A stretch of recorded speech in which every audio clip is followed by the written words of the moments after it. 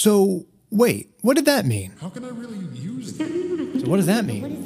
Yeah, I'm just trying to understand. But how do I do that every day? Can you just help me understand? So what does that even mean? Hi, welcome to this week's episode of the Family Room Conversations, a series we've started to answer your questions and talk about things that come up throughout the sermon that Gary gives. I'm Zach. And I'm Gary. We're glad to be with you today. So glad. I've been so encouraged in this past week to learn that we have lots of listeners and watchers on YouTube and all our podcast series that are not local to Rincon. And I'm just so excited that you're here. Really interesting sermon from this past week. Sure. Anytime you talk about love, it gets interesting. Right. Yeah. So you described week before the descriptions of love. Yeah. And this week it was definitions. Mm-hmm. So I guess maybe first, why? Why did you delineate those? Yeah, I would say in the 29 years I've been pastoring that most every relationship rut people get into and bad situation is for the most part a mismanagement of love. Not managing the friendship part, not being committed, the God part, and just really mismanaging it. And so I feel like if you understand how God defines love, then you know how to manage it as He prompts you. It just makes more sense in our relationships, whether it's a parent, family, coworker, whomever they might be. Right. Yeah. I loved the practicality of the table you gave. You talked about the 4 different types of love that we see in Scripture. Sure. The 4 definitions according to the Greek. And gave a really practical way about if you're having kind of issues with your love in these relationships, well, check if you're doing this one right. Check if you're doing this one right. How do you like that? I thought that was wonderfully practical and super helpful. And if you are at home and you haven't seen that thing yet, I would really encourage you to go watch our Sunday morning stuff where he dives into all of that. So I did some research because I wanted to see the Greek words that you were talking about. If you missed it, you talked about 4 different types of love, right? And those came from Greek words. Now, I don't want to get into each of the Greek words, but I thought it was interesting. Those 4 you brought up were from Scripture, and there were 2 more that are in the Greek language, but don't pop up in Scripture for one reason or another. So there's philautia or philautia. I'm not really sure how it's pronounced, but that's self-love, and we see a lot of can be a very good and healthy thing. And there's also xenia, Xenia, which is hospitality. Kind of came across as like traditional love, where you're taught to, have a welcome mat on the front door. That's showing love to people that you might meet. Right. So I guess my second question now.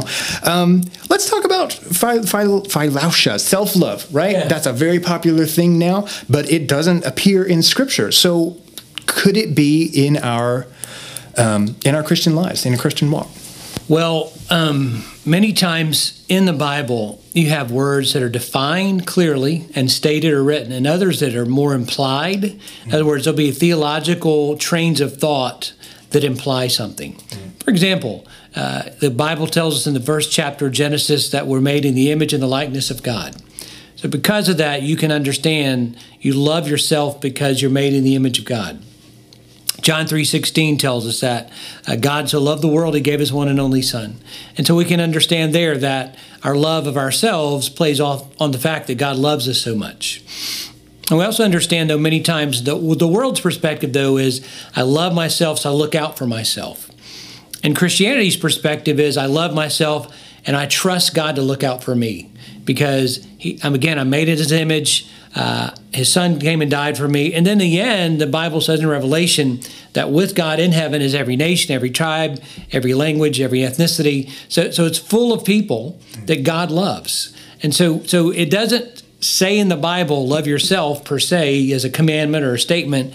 At the same time, if you read the main theological statements made in the Bible, you understand that God will assume because He loves you, He made you, and He wants you with Him forever, that you love you.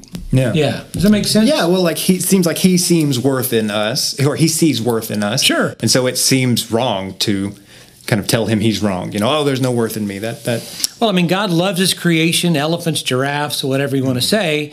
And we're even more so because we're made in His image. So if He loves those not made in His image, His creation, how much more does He love us? Romans 5:8, He's demonstrated His own love for us. Even while we were sinners made in His image, Christ died. So you can't get any more loving of someone than that statement. Right. Yeah. And it seems like he assumes that when he says to love your neighbor as yourself. Sure.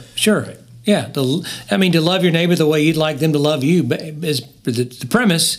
But again, I mean, our perspective of like Matthew 6:33-34, it says, to seek the Lord with to seek his kingdom first and his righteousness, and he'll take care of all the other stuff. And so the idea basically is I'll be about God's agenda for my life and God's agenda for the world, and I'll trust because he took care of me eternally, he'll take care of me daily. Yeah, that's great. Pretty much, yeah. Love that. Okay, so the other thing I wanted to talk about, eros. Yeah. That was one of the topics you brought up. That is intimate love, right? It's erotic love. That's where we get that word from. Sure. And you had talked about in a couple different places how that functions in our relationships, in our sexual, within marriage, our sexual relationships. But then in a couple other parts, you had talked about how that love could be non-sexual as well. Mm-hmm. And so I would love to just dive a little deeper into that. Yeah. What does that mean? What does eros mean? Well, first of all, anytime you read the Bible, you have to keep in mind the language is not sacred. All right, it uses words that are just words used by common people all around the world 2,000 years ago. So when you read a word like eros, or it's implied in Scripture, sexual love, you have to, as you read it, because it is God's word to his people, keep in mind that the perspective of sexual love will be God's perspective on it for his people. Meaning that for the world, sex is sex. It's physical. Two people have sex. Those things happen. But at the same time, on the romantic part, or the part between a husband and wife, their physical relationship is actually, in fact, here's what I tell people in premarital counseling. The physical intercourse you're going to share is an overflow of the mental, emotional, spiritual, relational, financial intercourse that you have, meaning that you're becoming one in all those areas, physically, spiritually, emotionally, mentally, financially. As you're becoming one there, the physical, it's just an overflow of that. So that brings a unique perspective to the eros part. So in the world, eros is just sex. But from the Christian perspective, the sexual part is just one component of eros love, meaning there are other parts where that oneness is taking place. That's really cool. Yeah. One thing I thought was really neat in my research was that C.S. Lewis, who wrote The Four Loves, he came to that same conclusion. Sure. And he had talked about in the original Greek, it really just meant sex, but that can't be the fullness of it as we experience it. I thought was really interesting. Plato, who was by all accounts not a Christian, came to the same conclusion throughout the same way. He saw that there is something past sex in that really intimate, close love that we call eros. Mm-hmm. That he was a Greek. He called eros. He saw there's something. He even called it spiritual, which is obviously we get that. We know what that is, and I just thought that was really neat to see how other people see God's work in his creation, even if they don't know to call it that.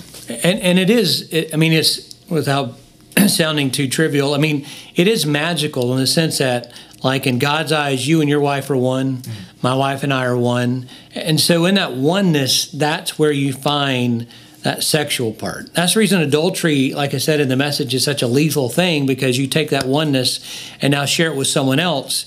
And so the oneness with your spouse is now affected greatly by that decision. And so that's the reason, in the world you might have sex with different partners. It may not be a big thing, but when you're married and Christ is the center of that marriage, it is a huge thing, because you have basically sabotaged that oneness that you have. Yeah. So. Yeah, that's important. Well, like every week, I like to ask you this question because you give the sermon a ton of times throughout the week, and the one we see online is the first one. So, after giving it 4 or 5 times, what did you think of at the end? What do you thought? I wish I could have included this more. Well, I think I wish I could have gone for about 45 minutes and slowed down a little bit and explored the 3 examples I gave a little more of just helping people to understand the importance of managing their love. And again, if you're a follower of Christ, you have the Spirit of God living in your heart. So He wants to lead you. You can rest in His leadership in those areas. But I do think it's important to be aware of the stewardship factor that God has granted you these 4 different types of love to experience and enjoy, and in every relationship you're managing them. And I think as you manage them, it makes you more responsible and truly loving other people because you're not reckless. You know, it's not like you're driving down the road at 150 miles an hour, not caring who you hit. I mean, you're carefully, cautiously going through life, hoping as you engage people, they will know that you love them in a healthy manner. Again, the example is just as Jesus did. It's interesting to me that he encountered tax collectors, prostitutes, people who were just outcasts in culture, and people had leprosy. I mean, and in every one of those settings, the one thing those people thought deep in their heart, there's something about this guy really cares for me. And I think that's because he knew how to manage those loves in dealing with anybody. Yeah. That's awesome. I love that. Well, I want to remind you guys at home, listening in the car, wherever you are, that we love this time to have these conversations with you, to dive a little deeper into the stuff we do each week. And we can't do it without your help. So please, if you've got a question or a conversation starter you'd like to start with us, leave us a comment. You know what? Even if you don't have a conversation, leave us a comment anyways. Let us know where you are, if you're from not around Rincon, or, if you're in Rincon too. We'd love to hear from you. And I don't know, if you'd like to pray us out, I think we'll wrap it up. Yeah, I'll do that. Father, thank you that you are love, and that we love because you've loved us and sent your Son. And Father, you've clearly defined and described love for us, not in a limiting fashion, but in very much a liberating fashion, to set us free to experience the joys of being in loving relationships with one another. And Father, I pray that we'll wrestle with what we've talked about in recent weeks about love, that, Lord, we might get more of a clearer picture of your heart for us and the heart you desire that we would have for other people, both those that we might agree with and those that we don't, those that are friends, as well as to challenge those who might be more along the lines of an enemy. And Father, the challenge to live at peace, as far as it depends upon us, to live at peace with all people. Thank you again, Lord, for the grand invitation of an eternal relationship with you. In your Son's name we do pray. Amen. Amen. I hope you have a wonderful rest of your week. See you soon.